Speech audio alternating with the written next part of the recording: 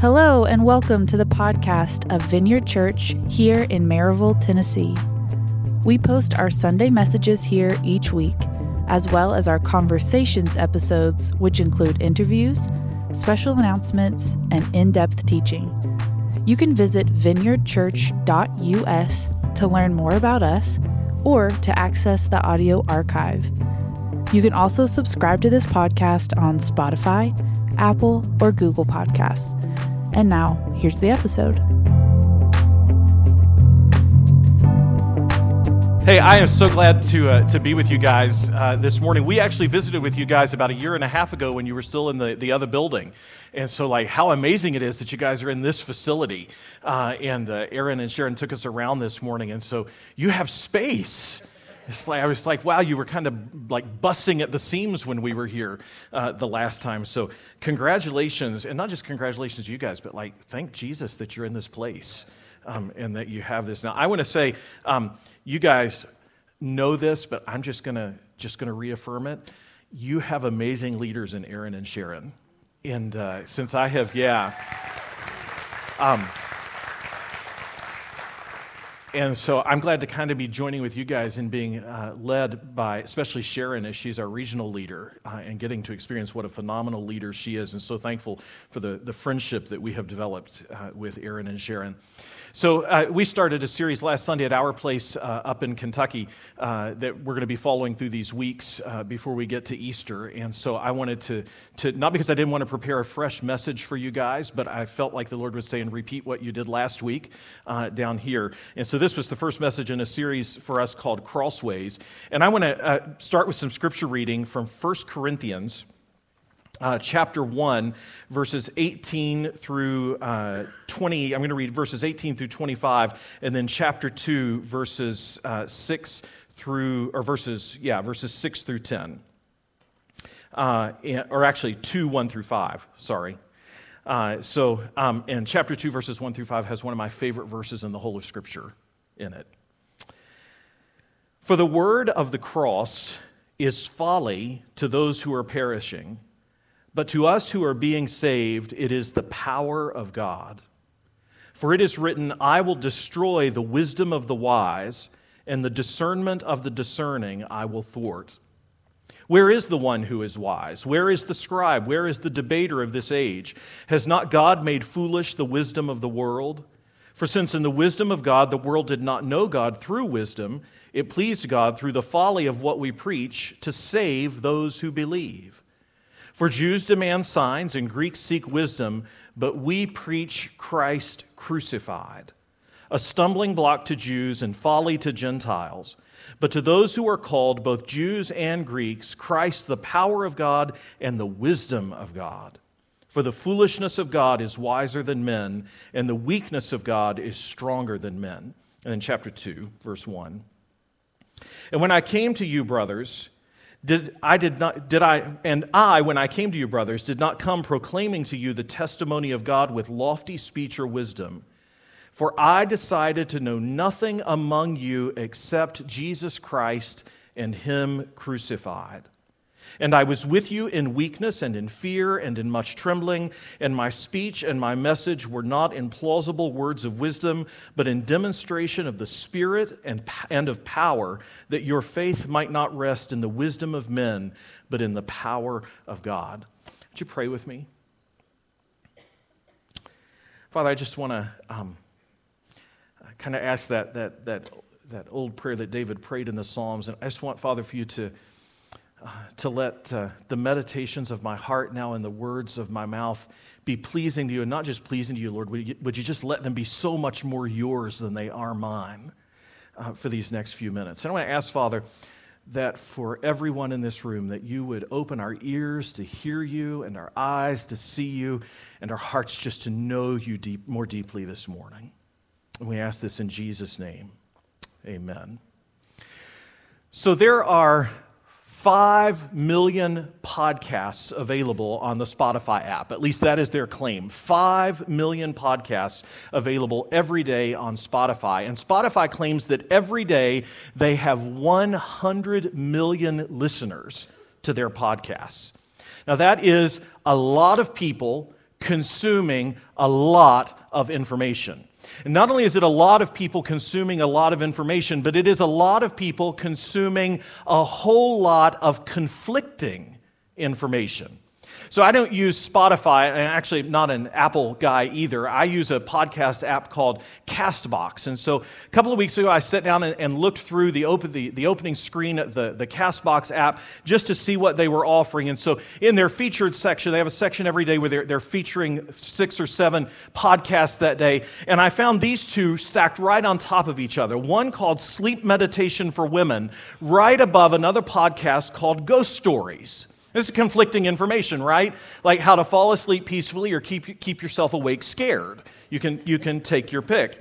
Then I went down to the society and culture section, and there was a podcast by a fellow named Ezra Klein. He's absolutely brilliant. He works for the New York Times, has a podcast where he's talking about all kinds of brainy stuff all the time. And on one of his particular episodes, he was talking about how to build a Palestinian state, whether or not that was possible in the Middle East today. But right next to his podcast was another one called the Unplanned Podcast, where these two parents in their 30s, they just get on their podcast equipment and talk about whatever comes to mind. And so on their podcast, right next to Ezra Klein, they had an episode where they wandered from talking about dental veneers to quitting drinking alcohol and to how their family recovered from RSV. It's conflicting information, a lot going on there. Then, of course, I went down to the news section and not smiling at me in the news section was Rachel Maddow, who's like a darling of the progressive left, right? And then right next to her, also not smiling, was Mark Levin, who's like a bulldog of the conservative right. It's conflicting information. My favorite, however, was the Dr. Mike podcast. On the Dr. Mike podcast, he had a psychiatrist on who was offering a critique of this really popular book called The Body Keeps the Score, which is about how trauma affects the body. And he was offering a critique of that book and saying, hey, we kind of overuse the word trauma these days. That psychiatrist was saying, and guys, right beneath Dr. Mike's podcast was a podcast called The Trauma Therapist. And he was talking about how we suffer a series of traumas every day that keep us stressed out. So this is a lot of conflicting information being consumed by a lot of people. And it struck me as I looked at my podcast app and compiled these, it struck me that our podcast apps are kind of like pantheons of information and influence. You may not be too familiar with the word pantheon. It's an old word. It's a Greek word that was used to refer to the whole collection of gods or goddesses in an ancient culture. But not only in ancient culture, we have this today, the Hindu religion has a pantheon of gods and goddesses. And in a pantheon of gods, you try to worship all of them to keep them all happy, but you have a select few that you really focus on because you're especially concerned about keeping them happy and having them bless your family. And it dawned on me that our podcasts are kind of like a pantheon, and here's why. They offer us, and by the way, not just podcasts, we could add YouTube, we could add TikTok, any place we find influencers and information, but they're like pantheons because they offer us a multitude of competing influencers who are all espousing a multitude of information to try to compel us to follow their way than the way of another influencer, because the more of us they influence, the more money they make. And it's like a pantheon. Now, Paul, when he went to the city of Corinth for the first time, he found in the city of Corinth a pantheon. Not a pantheon first and foremost of influencers and information, but a pantheon of gods and goddesses. Like the city of Corinth back in its day, it's hard to describe what it was like. It was a mover and shaker kind of city. It was like maybe a cross between Dubai and the Middle East today and Las Vegas in Nevada. It was kind of that sort of place, a lot going on in Corinth. And so when Paul walked into Corinth, he would have looked up to his left, and he might have seen a shrine to the god Apollo. He might have seen a shrine to the goddess Aphrodite. He might have looked up and seen a shrine to the god Poseidon. There might have been a shrine to the goddess Hera. And the archaeologists tell us that in the city of Corinth, they even had a god or a shrine to Medea, who was like reviled across most of the ancient Roman Empire because she murdered her 2 sons. But they even had a shrine to Medea so that they could worship Medea in the city of Corinth. And so he goes into Corinth, and there's this pantheon of gods and goddesses everywhere. And like, guys, Paul would have been highly disturbed by that, right? Like, he's a Jew, he's a monotheist, doesn't care for all these gods and goddesses and shrines that they've got around. But what's amazing is that Paul in Corinth is actually not as concerned about the pantheon of gods and goddesses as he is the pantheon of influencers and information that's being peddled by people in the marketplace in that city. They had these gigantic marketplaces called agoras, and there was a really big one in Corinth. And so if you went into the marketplace in Corinth, there would be an influencer on his box on one corner peddling all of his ideas and information, kind of like a podcast. There would be another one on a pedestal over here talking about his ideas and wanting people to follow him, kind of like a YouTuber. And then kind of like TikTok, except they talk longer than they do on TikTok. But there's like all of these influences. And this is what Paul is incredibly concerned with. He's concerned about all of these people that when you walk through the marketplace, you're hearing all these philosophies, all these different theories, all these different teachers being like peddled by influencers and wannabe influencers in the city marketplace because they want to gain a following and make money. And Paul is especially concerned about these people because it seems that some of the Christians in the city of Corinth have sort of moved away from following Jesus to following these influencers and the information that they have been peddling in the marketplace. And so it was sort of like they started out with Jesus, and they kind of still had hold of Jesus and the way of Jesus, but they were adding all of these influencers and information on top of it as something else that they needed to do, as something else that they needed to be interested in that was actually kind of more important than Jesus and the way that Paul had taught them to follow Jesus. And so Paul is incredibly concerned that they're giving up the content of Christianity, the content of the faith, for the content being put out by these influencers and all of the information they're peddling. And I think it's really important for us as the followers of Jesus, as Christians, it's really important for us to face a harsh reality about our faith. Because in the Corinthian pantheon of information and influencers, and in our 21st century pantheon of information and influencers, the content of the Christian faith pales by comparison to what is being peddled out there. It's just not as persuasive. Those who preach and teach Christianity often are not as persuasive as the influencers. Our information is not the same as what they're peddling out there. And when Paul summarizes the content of Christianity for the Christians in Corinth, he uses this phrase, the message of the cross. Now, we actually ought to find this a little bit shocking, because when you and I think about the content of Christianity or the message of Christianity, we are more apt to think of the word gospel, right? We talk about sharing the gospel, teaching the gospel, preaching the gospel, spreading the gospel, and we are indeed supposed to do that. But here, Paul hones in on the word the message of the cross instead of the gospel. Now, when you and I think about the gospel, we sort of often whittle the gospel down to a few simple principles or doctrines, if you will, that kind of sum it up. Many of us are familiar with how Campus Crusade for Christ did this and their 4 spiritual laws. If you've ever heard those, they go, if you don't even know these were Campus Crusade's 4 spiritual laws, you've probably heard these. 1, God loves you and created you for personal relationship with Him. Number 2, humans are sinful and separated from God, so we cannot experience His love. Number 3, Jesus is God's only provision for sin, and we can only know God through Jesus. Number 4, we must receive Jesus as Savior to know God personally. Anybody kind of ever heard that? And when we hear that, we call that the gospel. Now, I want to be clear. That is all very, very true. That is all very, very true. But that is actually one way of framing the gospel. It is not the gospel itself. That's a way of framing the gospel. It is not the actual gospel. Because here's what the gospel is. The gospel is the story of Jesus. The gospel is the incarnation and birth of Jesus.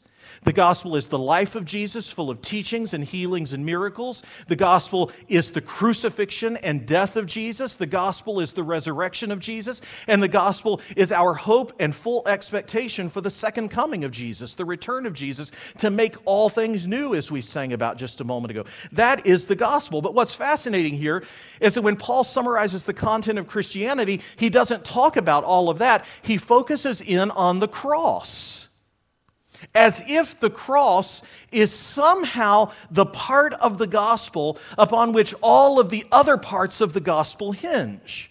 He focuses on the cross as if to say, if you don't have this event, if you don't have the cross, the resurrection is meaningless. The life and the teaching and the miracles are meaningless. The incarnation and the birth are meaningless. And so Paul singles out the cross as the central event of the gospel.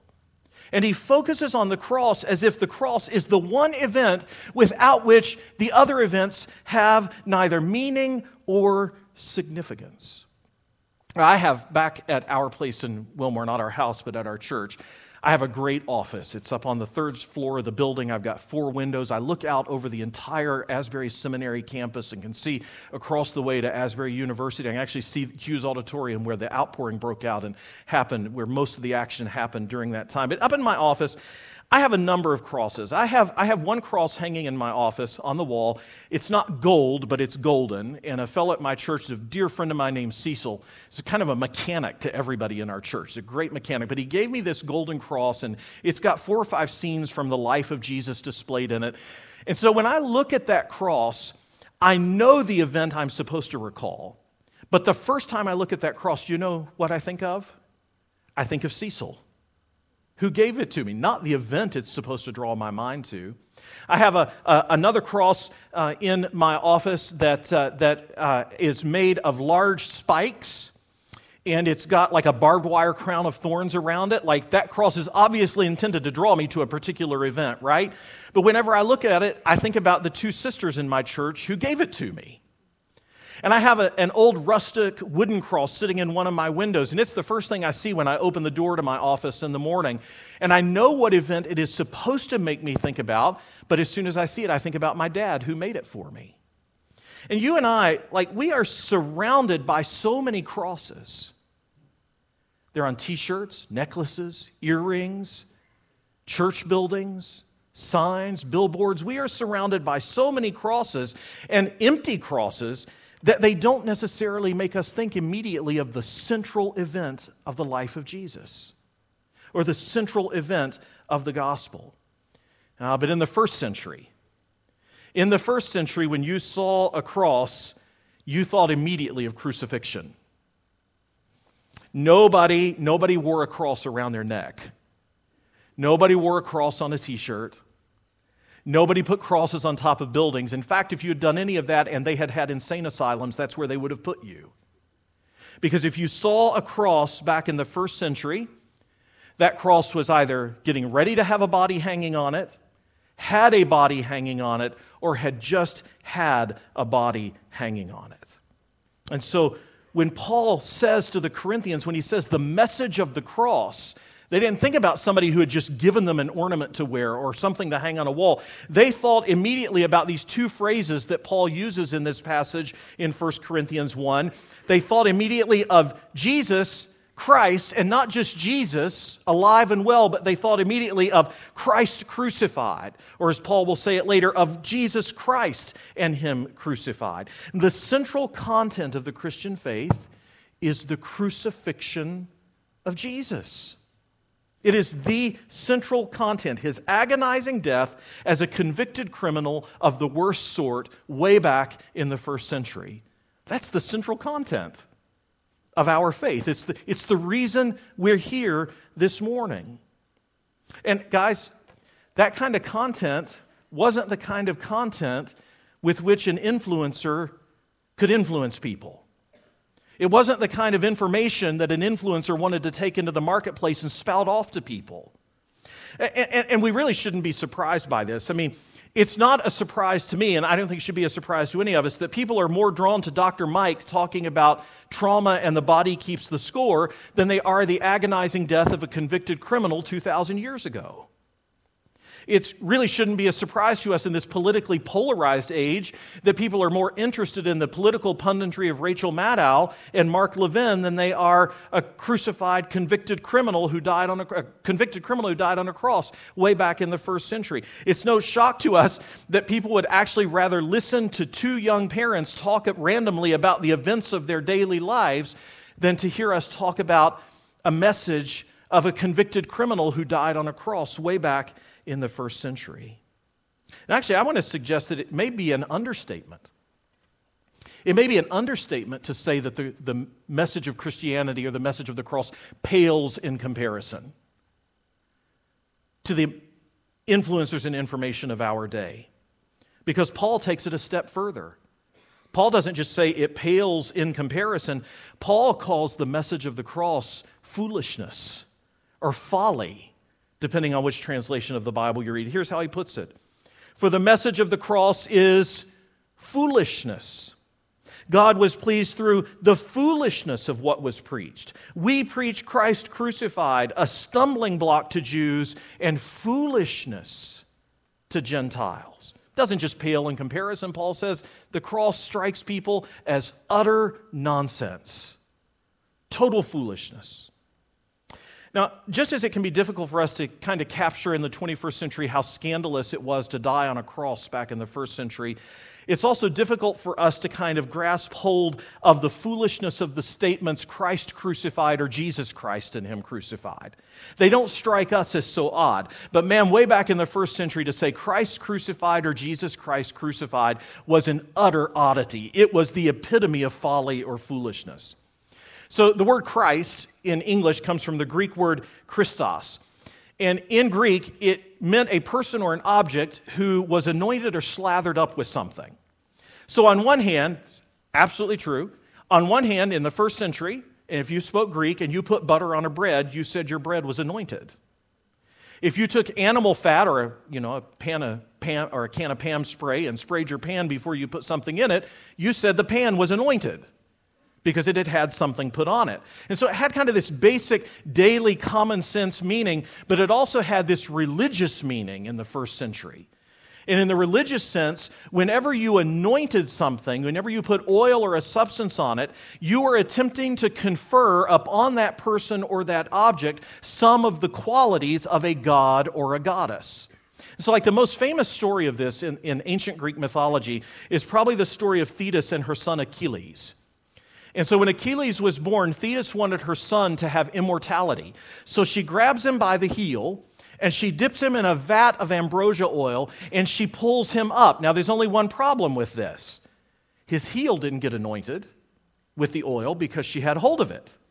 And she didn't think to turn him up the other way and put the heel in. And so if you know the story of Achilles, someone knowing that he was not immortal in the heel of his foot shot an arrow through his foot and killed him, because that part of his body had not had the immortality of the gods conferred upon it. And all of that to say that you couldn't talk about a Christ who was crucified. You couldn't talk about an anointed one who was crucified. An anointed one couldn't be crucified because he couldn't die, because he had the immortality of the gods or the goddesses conferred upon him. There's one New Testament scholar, his name was Gordon Fee, he's now gone on to be with Jesus. But he says the phrase Christ crucified in the first century sounds like the phrase fried ice does in the 20th century, for him, the 21st century. I mean, you guys know you like sweet tea down here. We like sweet tea in central Kentucky. Now, if somebody came up to you and said, I have a product called fried ice, and I would like you to buy some of it because it is going to make your sweet tea better than your sweet tea has ever been, you would think that was a fool peddling a foolish idea, because there's no such thing as fried ice. And that's exactly what people would have thought of the phrase Christ crucified in the first century. That's foolishness spoken by fools. It's utter nonsense. You just can't have that. And that really raises an important question. Why did anybody in the first century do this? Why did anybody in the first century do Christianity? Why has anybody ever since done the Jesus thing? Why have people for 2,000 years now followed in the way of Jesus when it's utter nonsense?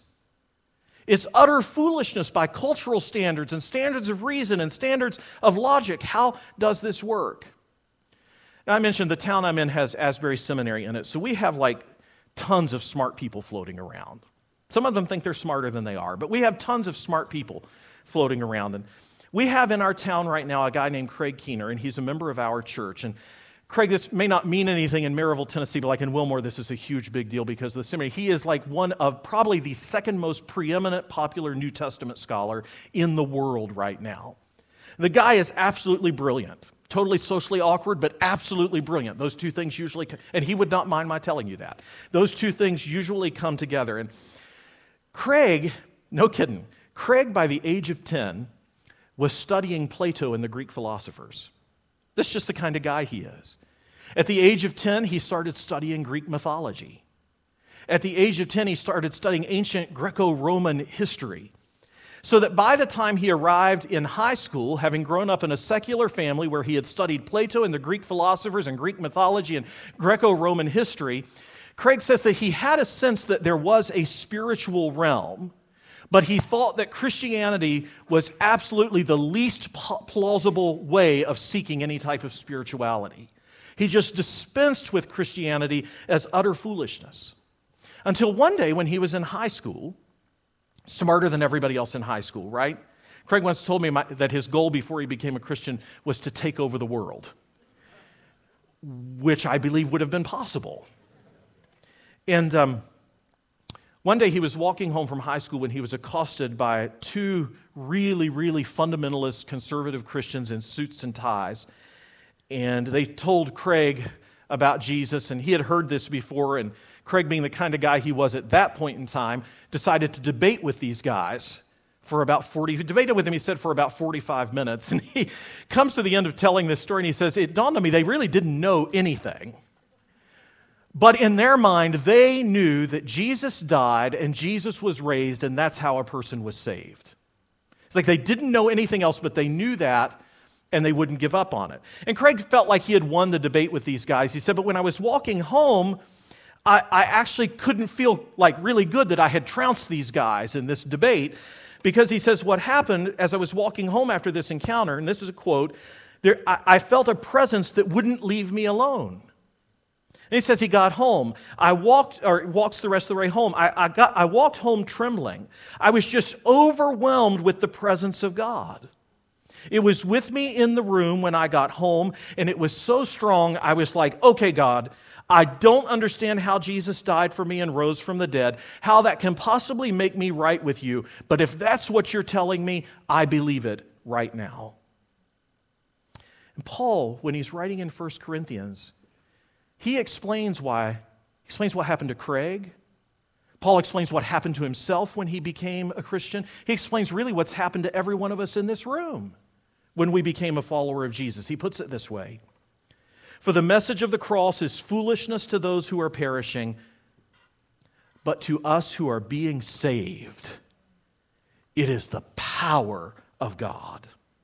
God was pleased through the foolishness of what was preached to save those who believe. To those whom God has called, Christ is the power of God and the wisdom of God. Listen, guys, for reasons that we can't know on this side of the second coming of Jesus and reasons that we may not know on the other side of the return of Jesus, there are some of us who, when we hear the message of the cross, we are so laden in the presence of the Holy Spirit in the hearing of that message that we don't perceive weakness and foolishness in the cross. For some reason, we might call it grace, we perceive in the cross the wisdom and power of God to save us from sin and death. For some reason we can't figure out. We hear the message in the presence of the Holy Spirit, and we see the cross for what it really is: the wisdom and power of God to save. And so, since it is in the cross of Jesus that we experience the power and wisdom of God, we make our home at the place where Jesus died. We live where Jesus died. We live at the cross. There's one theologian, old theologian, who said it this way: a person stands only as a follower of Jesus as long as he stands under the shadow of the cross.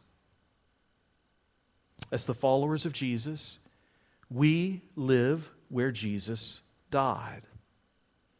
When Paul was recalling his visit to the Corinthians in the letter, he says, this is one of my favorite verses. He says this to them: "For I resolved to know nothing while I was with you except Jesus Christ and Him crucified."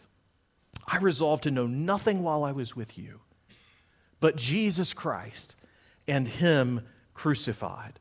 This is Paul's way of saying, look, when I came to Corinth, I might have made my home with any of the influencers and their information in the marketplace. I could have set myself at the feet of this influencer. I could have set myself at the feet of this influencer, the feet of that influencer, here, there. I could have made a home at the feet of any of the influencers. But when I came to you, I decided the only place I was making my home was at the place where Jesus died. And Paul said, I am living. I will live where Jesus died. That is the influence on my life. That is the information that drives my life. And that's where I'm going to live. And this doesn't mean that Paul was anti-intellectual. This doesn't mean that Paul was against learning new things. That's a really bad habit of some Christians, to be just totally anti-intellectual and against learning new things. For example, one of the great areas of study of Paul's day was called rhetoric. This was simply studying how you give a speech, how you structure information to influence people.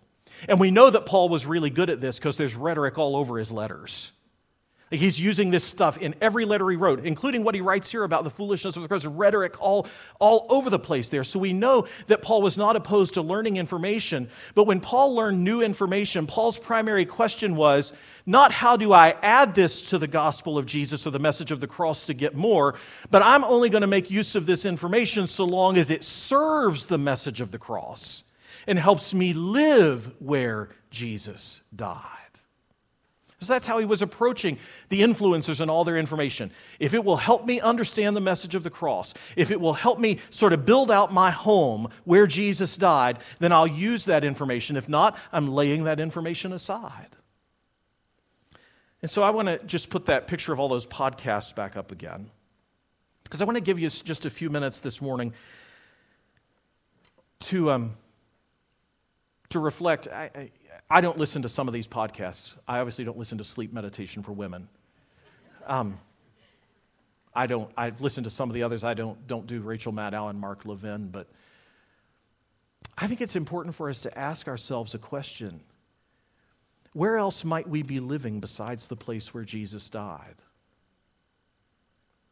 Where are we camping out that actually pulls us away from this event that is for us the wisdom and power of God? So I just want to give you like maybe a minute just to reflect on that, and then I'll pray real quick. So, Father, just as we begin a moment of reflection, we just ask for your Holy Spirit to come and guide us.